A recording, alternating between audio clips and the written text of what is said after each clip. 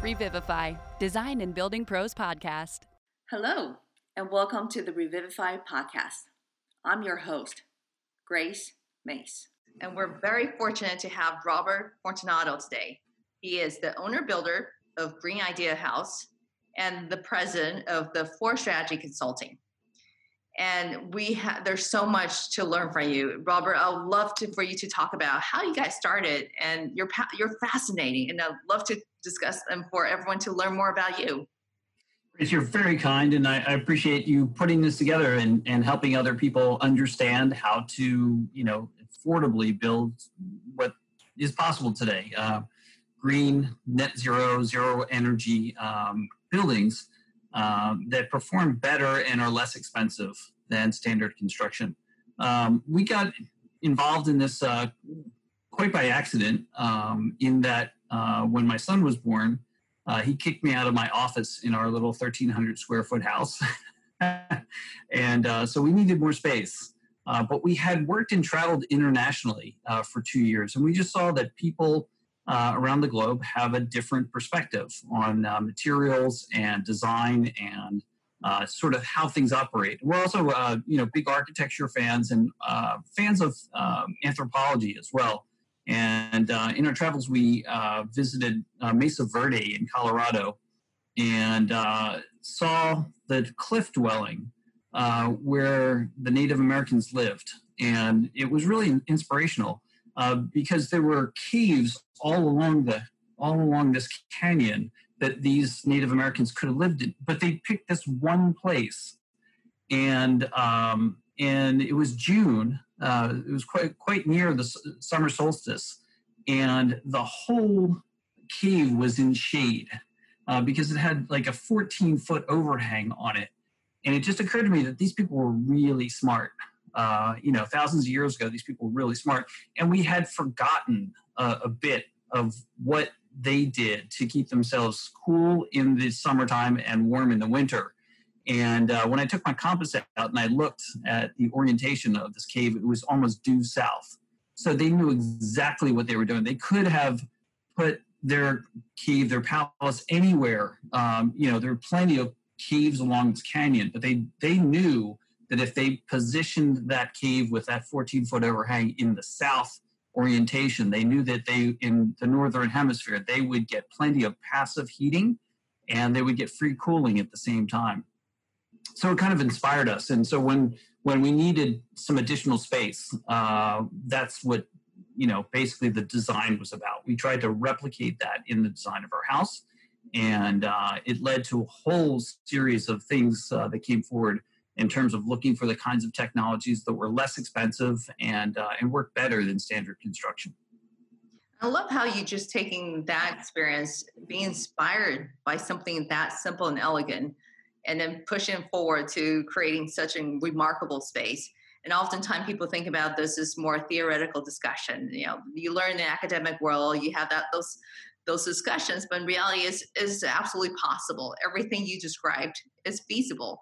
But yet, why do you think we're not making it's not wildly popular as it should be for this net zero house? It's kind of interesting in that, we have a lot to be thankful for, right? In terms of the oil infrastructure that was built. It powered our country for 100 years, and it has worked relatively well, right? There's things to be thankful for about that. And there's things to regret about that as well. We know what's happening with the climate and, everything else that's going on. But there was a period of time where we thought we were could control nature as a result of cheap oil, essentially. And so glass buildings went up and all kinds of things went forward with the knowledge that we could sort of overcome nature by putting a lot of fossil fuels, burning a lot of fossil fuels, and make those buildings comfortable as a result of that. And I think we're just coming to a different awareness now, saying we don't really need those things. We can work smarter, not harder, in a way which is beneficial for both our pockets, in terms of our wallets, and for the environment at the same time. And and we can't discount. People are much more concerned about our health as well. So by not burning fossil fuels, the locus in which we live immediately becomes that much more healthy. And then that's a brilliant idea. And then just even simply as to, I mean, when you talk about the floor heating and so forth, if you mind going to a little bit, just breaking out every aspect of what needs to happen for people to begin to understand what this means. Yeah, so the easiest way to explain it is to think of your house as a bit of a cooler, if you will, right? And that's how we thought about our house. It has the opportunity to heat and cool itself if, in fact, it can capture that heat in some form or fashion. And that's simple insulation. But we haven't really done insulation well, and we haven't done overhangs well, as I described before, in order to grab that heat or cooling and store it for a period of time, essentially.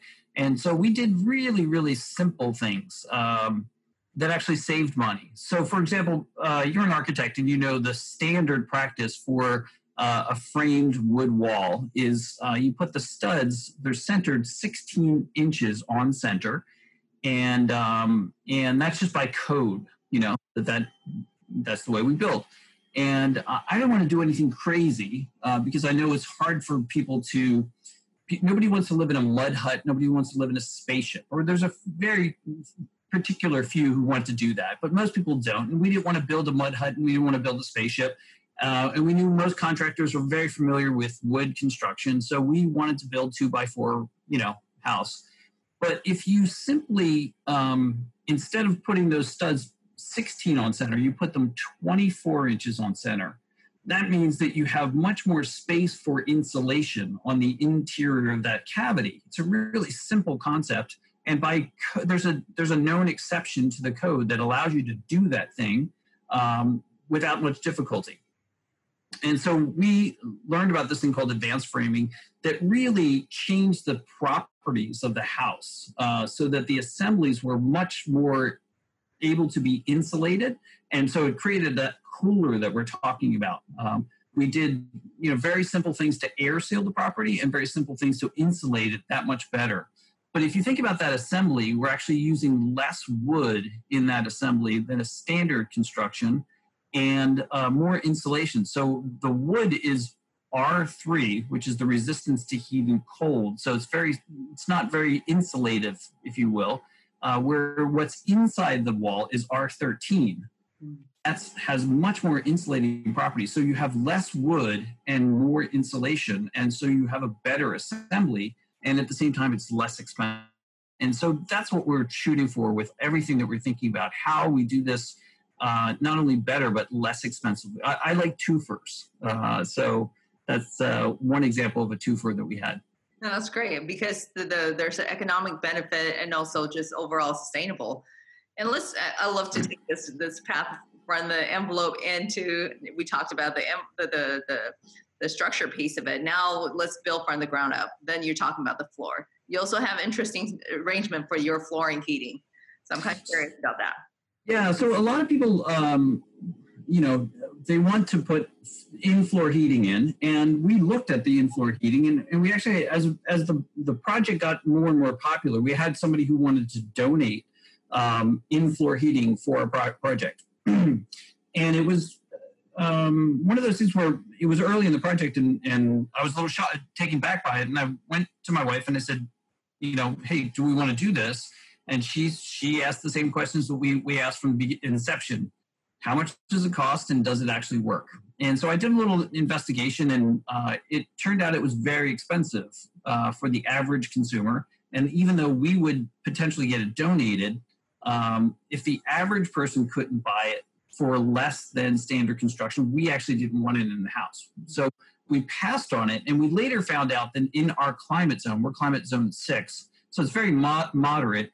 What happens is at 10 o'clock in the morning, the sun comes out usually, and it starts to heat up our house and all houses. And the problem is with an in-floor heating system, you have a very large, what's called thermal mass. So it takes a long time to heat up and a long time to cool down. And what we found from other friends of ours who did install that kind of flooring system is they found that it didn't actually work. in that they had to open their windows starting at 10 o'clock in the morning because it would be overheating and they couldn't cool down that thermal slab fast enough. And so we actually went with baseboard radiant water heating system that was much less expensive, and it heats up very quickly and it cools down very quickly. Yes. And so in terms of the cooling, we're lucky here. We don't actually need air conditioning.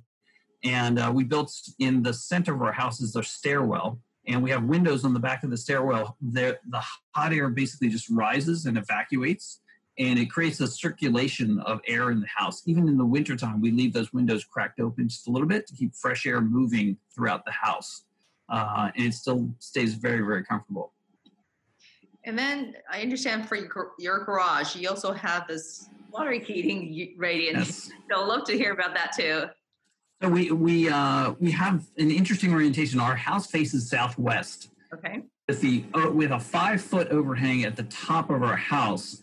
The only thing that doesn't get shaded in the heat of the summertime is the garage. And the garage door has a specific opportunity to it. So we put a glass window across the top of the garage door that allows the passive heat to enter into the garage and heat up the thermal mass in there. And so then you say, what would you do with that thermal mass? And there are things called heat pump hot water heaters. And they're on the market. They're less expensive than what everybody uses today, which are tankless hot water heaters. Right. And they're so much more efficient that it's crazy. The average tankless hot water heater is about 93% efficient, and these are about 350% efficient. And you say, how can it be more than 100% efficient?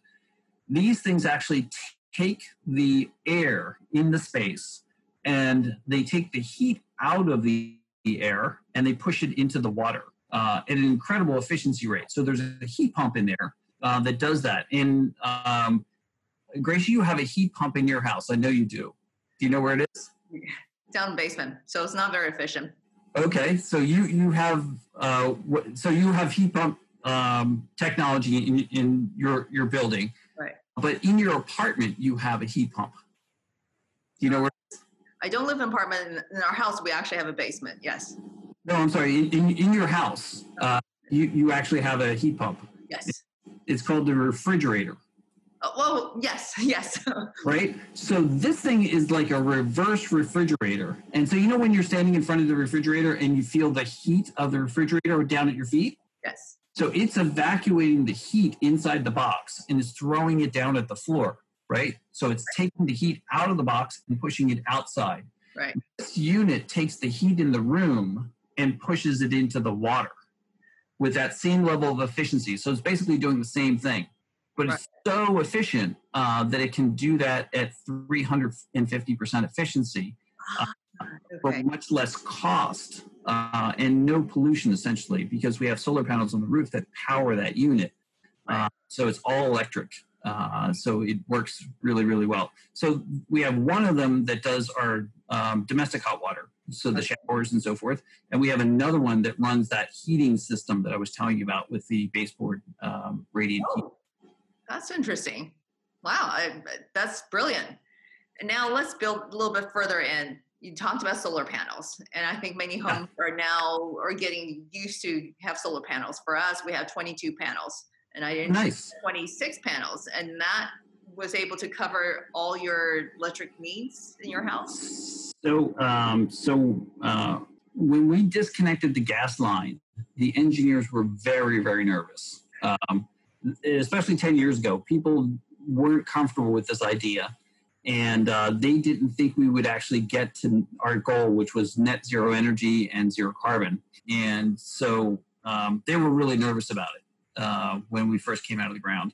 And we didn't want to have the ribbon cutting for a year until we had a year's worth of bills. We didn't want to have the ribbon cutting.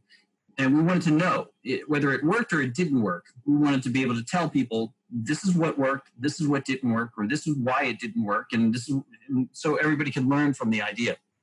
And so a year went by, and not only did it work, Grace, but it over-generated by 2.5 megawatts. a huge amount of energy. The building was so efficient that the engineers didn't even know how to model it correctly. And so we ended up with 2.5 megawatts extra. And so we bought 2 electric cars, and it fully powers the 2 electric cars, and it's still net zero energy. Wow. So it really works well. It really, really works well. Now we have 2 electric cars too. Nice, nice. And we're also a little bit behind. So it could be the shading with the winter and whatnot. So, but we're still new with this whole system. So love for you to talk about, for someone, let's say they're contemplating about putting solar panels in their house. What things should you advise them to consider? And so there's a number of things that that I see people make small mistakes on. I advise people, on solar systems and other things to optimize them. Oftentimes, they're oriented incorrectly for what you're trying to do, and I find they wanted us to orient ours south, right, on our building. Right. And but yeah, if you look at how the sun drops in the summer, right, you realize that the sun actually drops northwest in the sky. Right. So if you orient your panel south, you're missing a lot of the afternoon sun in the summer, right, and that's the most valuable sun there is. So we oriented ours southwest instead. And I think we get a lot more solar gain as a result of that. There's a program called PV Watts that will estimate your total gain throughout the year, given your longitude, your latitude, and all the rest of the things in your orientation. And they estimated that we would get about 9.5 megawatt hours per year out of our solar system, and we get about 10.6. And I think it's because the orientation is what it is. So there's a number of tricks to maximizing your gain from the solar system. And we get up there probably once every 6 months and cleaned it off and make sure it's, operating correctly. And, we just kind of keep an eye on it. But the beauty of those systems they're solid state. And if there's anything that goes wrong, I get an email that tells me, hey, panel 26 is doing something funny, right, and you can call the company and deal with it in that way. But for the most part, it's been one of the best investments that I've ever made. It cost about $18,000, right, and it will pay for itself in about 6.6 years. It will completely pay back its carbon footprint in about that same time. And over the life of the 25-year warranty on the system, it will save me about $94,000. So it's a great investment. Huge investment. And oftentimes people don't think about, when they do the amortization, they don't think about the gas they didn't have to pay for, That's right, the inconvenience of oil change, or all sort of things, or car maintenance that most cars do need to, regular gas cars require to take. And meanwhile, electric cars, I love the fact that I don't have to go gas station anymore, or then go into just maybe once a year for my car, just check with the dealers to make sure all the tires are working and so forth. It's brilliant. And so if you start putting those dollars into it actually, if you really, when you mentioned about 6 years or so, and maybe even less, consider how much time, how much money you put into just on maintaining a regular gas car. Grace, I love that you lived it. I talk to a lot of people who are interested in the subject and, they interview me and so forth, but the fact that you live it and you understand that. And I don't know about you, but I don't miss those oil changes or gas stations or any of that nonsense at all. Now, look, convenience is when you come home, you need to charge up, plug in, just like you would plug in your phone. It's that simple. Exactly. And often people think this is overwhelming. It's too complicated. It's like, and they ask the question, what happens if you run out gas, your electricity? Well, there are tons of places. I mean, we're very fortunate to live in places that actually have a lot of charging stations. Yeah. But I understand some other parts of the country may not have that kind of convenience. But in general, if you can't plan correctly, you can actually manage this without any problem. It's amazing. And Yeah. sorry, I was just going to say, and the cars are getting so smart. Yes. So I'll come home and I'll plug in my car, and it knows the time of use patterns of my utility, so it won't turn back on unless I'm, urgently need it, and I tell it to. It won't turn back on until it's the optimal time for the grid and for the cost of energy to start recharging itself. So it's, I think it's even smarter than my phone at this point. I think so too. Same with our arrangements too. Now, you talked about the grid, and that's the interesting thing. A lot of people don't understand. When you put solar panels on your house, unless you have batteries set up, do you have batteries set up for your home? We decided not to go with a battery because we realized that the grid is a battery, and we were going to buy 2 electric cars, which have batteries in them as well, which we use as backups. So I bought an inverter. Okay. And, if you want a tip on this, I can send you a link. Yeah. For $300, you can buy an inverter that connects to your electric car that allows me to plug my house back into the battery in my car. So all this is possible today. It's not that expensive. Oh, yes. If you might share that with me, we'll love to share. Yeah, happy to. That's brilliant. I didn't think about that, but that makes sense. But a lot of time people worry about, well, what happens, you're sending during the day, your panels are collecting a bunch of sun ray converting to electricity. And then when power outage or a transformer blow up, what happens then? Yeah. So there's sort of a conversation that goes around. Well, number one, the grid can't take my power in the middle of the day. No one's home. No one's using that power. Well, right now everyone's home, but that's a different story. But the sort of the conversation is, basically it's a waste to get a giant solar system because nobody's going to be using that electricity, and you're just putting a burden on the grid. And I don't know about you, but I am one of 2 people on my whole block who has solar panels, right? Really? Yeah, there aren't many people with solar panels. And so what happens to the energy in my house is it powers the next 2 or 3 houses down the road. It's not like it gets wasted or something like that. So a lot of people don't understand that the power is just basically just powering the houses next to us. And we've been contemplating batteries. We're watching battery storage, the price of battery storage go down significantly. And we would definitely consider that going forward. But to your question, when the power goes out, that's why I mentioned my car. The Tesla battery currently has 13.5 kilowatt hours as a capacity to it. So it's a decent sized battery. But my Chevy Bolt has a 60 kilowatt hour battery in it. So it's a huge battery. Yeah. And so if I can tap into that for resiliency, I have a huge amount of capacity. And so that's what we do with that inverter that I was mentioning before. Yes. Okay. Now, thank you. That makes a lot of sense.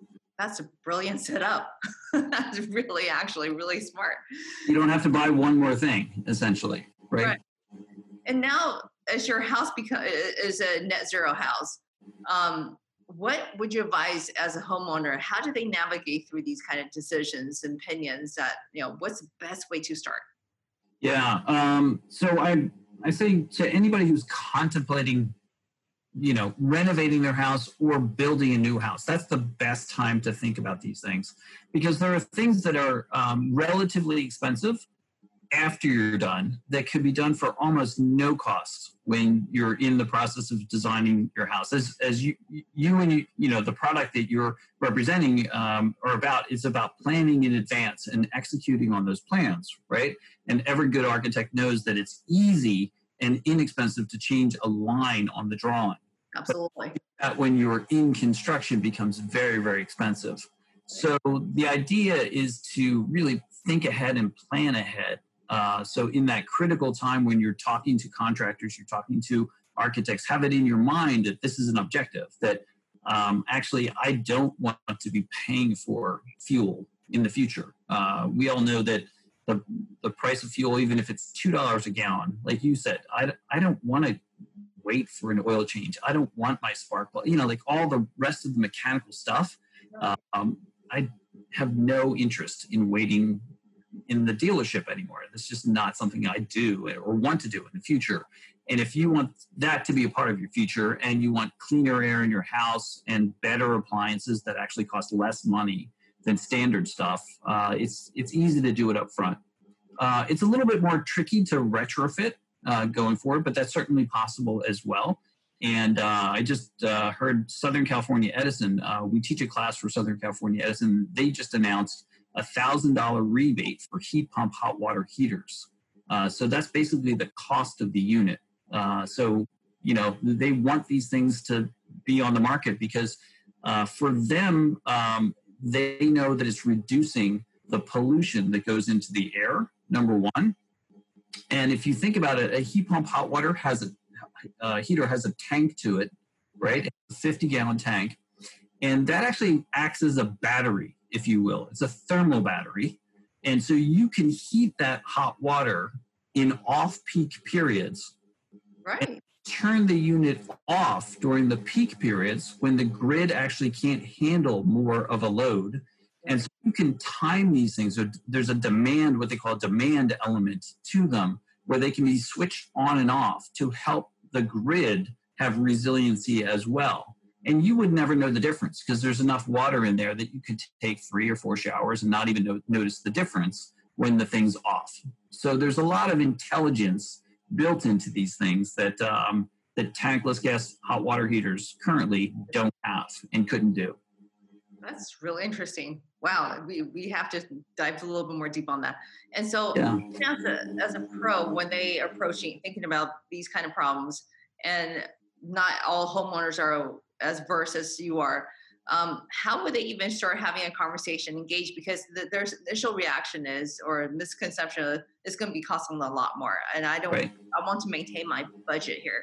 And so, how would they start those conversations? And are there tools for them to show, here's a regular construction based on your scope, and here's what you do if you do consider sustainable options, and here's whatever percentage on average could gain, and what the trade-off or the benefit down the road? Yeah, this is the tricky part because the least expensive thing for the architect to do, as you know, Grace, is to basically build the same building that they just built again, right? For them, that's the easiest and cheapest thing to do. And I used to consult to one of the largest architectural and engineering firms in the world, and they knew that very well. If you can recycle your plans, it's much less expensive than creating something from new. Right. So what I tell people is you have to go to somebody who's actually done it, who actually knows what they're doing. And so they don't have to reinvent it.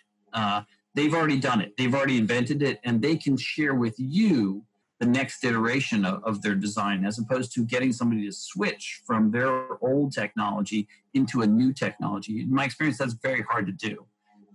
Sometimes very painful. Right. But there are a lot of young professionals who are coming into the industry and trying to break through. And one of the things that they care passionate about is the sustainable design. And Absolutely. They do care about these kind of nuance and how to make sure that for long-term longevity for their future generations to actually start now, so we can actually pay back and see the dividends in their lifetime. And so for them, obviously having those conversations with homeowners, sometimes, like we talked about, it's not most convenient discussions or pleasant discussion where you talk about, well, I'm going to increase your budget about 10% more just because we believe this is the right thing to do.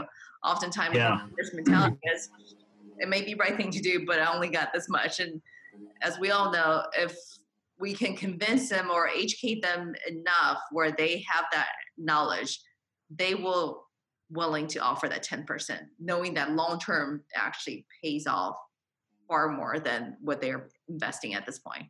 So, so Grace, I appreciate that. And number one, the young people are really sometimes the only thing that give me hope.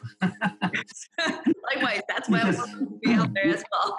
And so I appreciate that perspective. And oftentimes when we were doing tours at our project, we would have very specific tours for young architects because when they were sitting there, and one of them, looked up at me and says, "How do you know all this? He looked up and we were talking about passive heating and cooling stuff.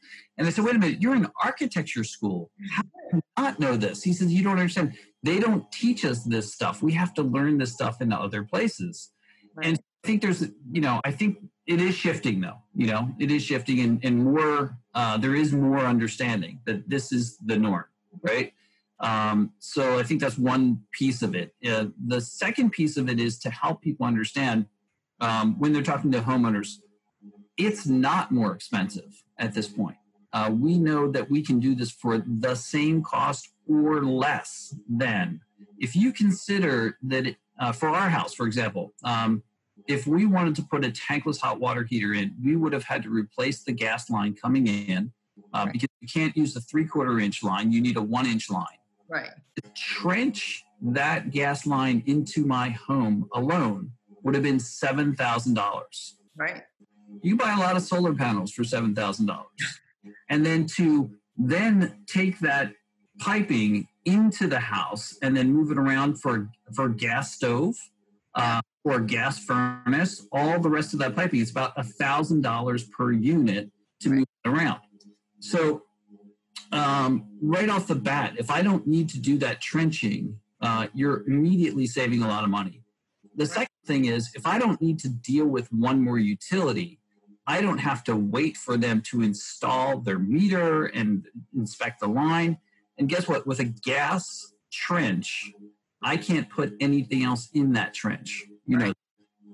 So what you have to do is then have another trench for the electric, sewer, and everything else that we put in the other trench. Right. So this is nothing but an add-on cost at that point. So we were saving money from the get-go by just simply cutting off the gas line. So if you can help, owners understand that there's an opportunity for money savings, and just like I explained with the wall assembly, if you stack up enough of those small things, you actually end up being in the black instead of the red with these kinds of buildings. And I just think about oftentimes people, the front yard, backyard, whatnot, trees grow over years, the roots start growing through the trenches, and all the piping or the pipes are bursting because of what happens. And then just to think about the mains come back towards reconstructing this whole thing. As you're talking, I'm thinking, you're right, absolutely right. I actually didn't make the connection till just now talking with you. It's really fascinating. Make it simple. That's the key. Make it simple. And that's just one bit of complexity that we don't need anymore. We just simply don't need it. Yeah, as technology advances, we really need to start thinking about, and truthfully, like you mentioned, we have these great thinkers out there, thought leader like yourself. Look at the overall strategy and look at how we're constructing a building. Where are things that we can minimize and reduce and start taking those out and just looking at the purity of what it's supposed to be? It's a home that you create for your family that's safe and comfortable and is livable. That's the goal, right? That's it. So start deducting these things that don't need to be there and really distill down to the essentials and still have a incredible, just look at your home, it's like incredible space. And this bright light coming through, it just look very comfortable and very, temperature moderate, clearly. It's just exciting. And I love with your energy and to think about net zero. I know I've been hearing about the term net zero since I was in college. And unfortunately, we had the privilege of taking some classes to think about sustainable designs and really be mindful about things. But within the last few years, I recognize there's still debating about it. And I think timing is right. We have to do this now. Every house, when they start construction, have to begin to start those conversations. And when we start those conversations, action will then start taking. You've got it, Grace. And there's so many advantages. We live it every day. So, at a certain point for us, it's like the fish in the water. But in every room of the house, we never need to turn on a light if the sun is shining, right? It's a simple thing, but the design dictated that, right? We knew we wanted the windows to operate a very specific way so that we would never need to turn on artificial light in the house. And the house, as a result of that, is a joy to be in.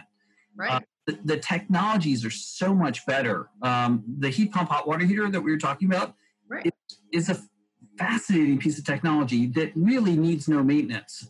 If you have a tankless hot water heater, it has a yearly schedule for it to be cleaned. It's very expensive.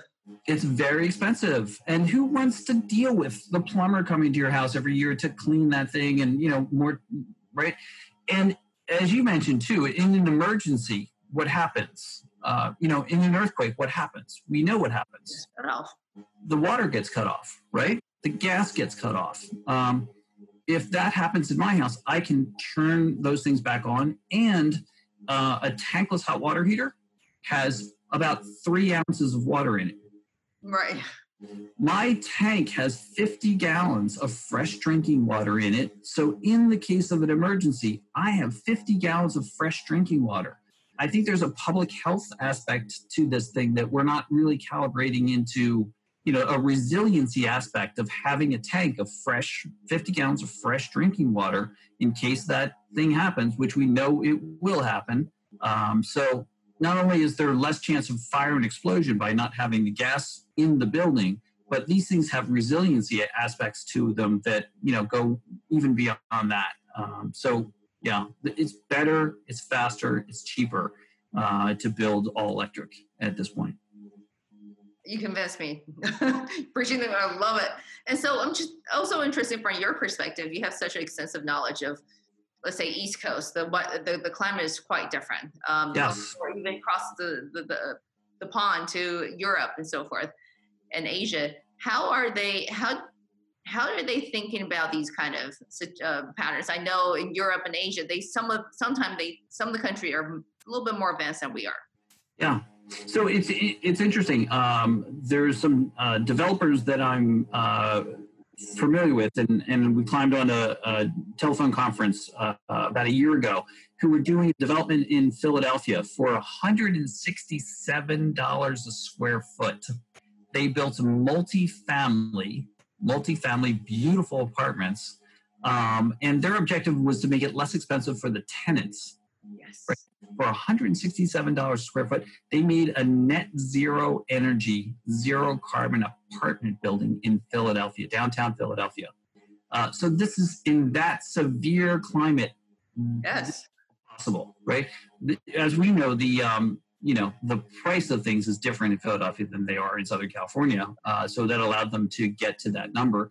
Our number was about $200 a square foot. Far cheaper than regular construction, actually. Right. It is less expensive than regular construction. So all this is possible, but they understood if you don't need the gas line, if you don't need those additional boilers, if you don't need all the chases that are required to get that gas out of the top of the building, right? All that stuff is eliminated. You end up with a roof plane that's much cleaner and better for the installation of solar panels, actually. So these things work hand in hand, one with the other, if you plan it out correctly. That's you mentioned across the pond. I had the honor of working at an innovation school as a guest lecturer for 8 years. And to see what Scandinavia has done from an environmental standpoint and a sustainability standpoint with their buildings and their technology. They're probably 5 to 7 years ahead of us. And as a result, they reap the rewards in a very severe climate. They're able to do net zero energy for no additional cost. And they set up cities that have made commitments to net zero energy cities. What's that saying? The future is here. It's just unevenly distributed. You're absolutely right. And just even, fly into Denmark, you can definitely, Copenhagen, you can see out in the ocean, there's all this windmills. Yes. It's so great. The European, it's fascinating how they do things, and they're far more advanced. And even just a few years ago, we went to Iceland, just how they use the energy, the most way you can geothermal. Yes.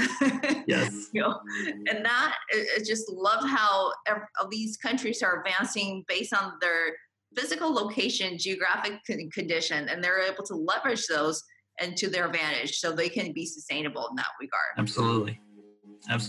So yeah. I can talk to you for hours. You're such a fascinating person. What tips would you advise someone who's new to this industry and say, hey, I would love to learn and do things, and how would they get started? What advice would you give them? There's so many good resources right now. I mean, what wasn't possible 10 years ago is definitively possible today. The price of solar and the batteries and, most of the technologies are dropping like a stone. Right. And the access to the information is, it's incredible. Southern California Edison, for example, has put out a series of case study books. Our house was featured in one of those case studies for free. So you can find those books online for free from the utilities. And the amount of information that is available, easily accessible, is tremendous at this point.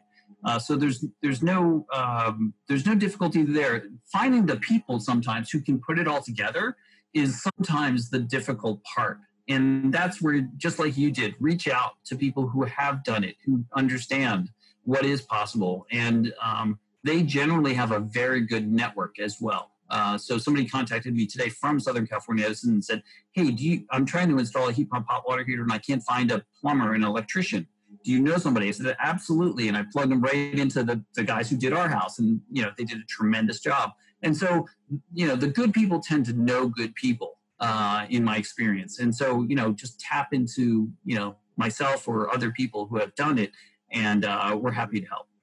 Wow, you're such an inspiration. So, Robert, how would people get in touch with you? Clearly, they'll be like glued to this session, just dying, taking notes furiously. How would they get in touch with you? So they're more than welcome to email me.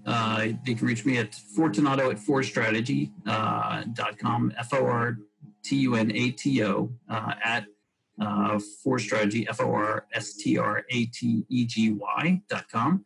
And then feel free to, some of these, we tried to make it accessible for everybody. We did a TED Talk. So if you put in my name and you put TEDx, you'll see the background on that. And in their articles and other things, to get a sense of what we've done. But, I'm happy to field questions. And I'm probably meeting a new person probably once a week. And it's a joy to help people with whatever they're trying to do in this space. I'm happy to do it. Well, thank you so much for elevating our knowledge and inspiring us. And net zero now doesn't sound that foreign anymore. It's, when you break down the process, everything is doable. So it is doable. So much, Robert. Really appreciate all your time and your wisdom. My pleasure. Thank you for the time and for sharing with everybody. Your genius as well in the communications, and especially as a perspective as an architect and somebody in the field. It's really helpful. Appreciate it. Looking forward to have more discussions with you in the future. Likewise. Thank you. Thanks for listening to this episode of Revivify Podcast, where we talk with Robert Fortunato about how he and his family use simple strategies and off-the-shelf technologies to build their net zero energy, zero carbon home. They use details such as how their home and major windows are oriented and using energy-efficient appliances. His experience really proves that building green is no longer the edgy choice. It is now the realistic and the most cost and energy-efficient option. Net zero energy and zero carbon building practices are compelling options for anyone interested in owning high-quality home, saving money on energy bills, and improve the environment. I hope you were as inspired by what Robert shared as I was. Thanks again for listening, and we'll see you next time. Brought to you by BayWrap.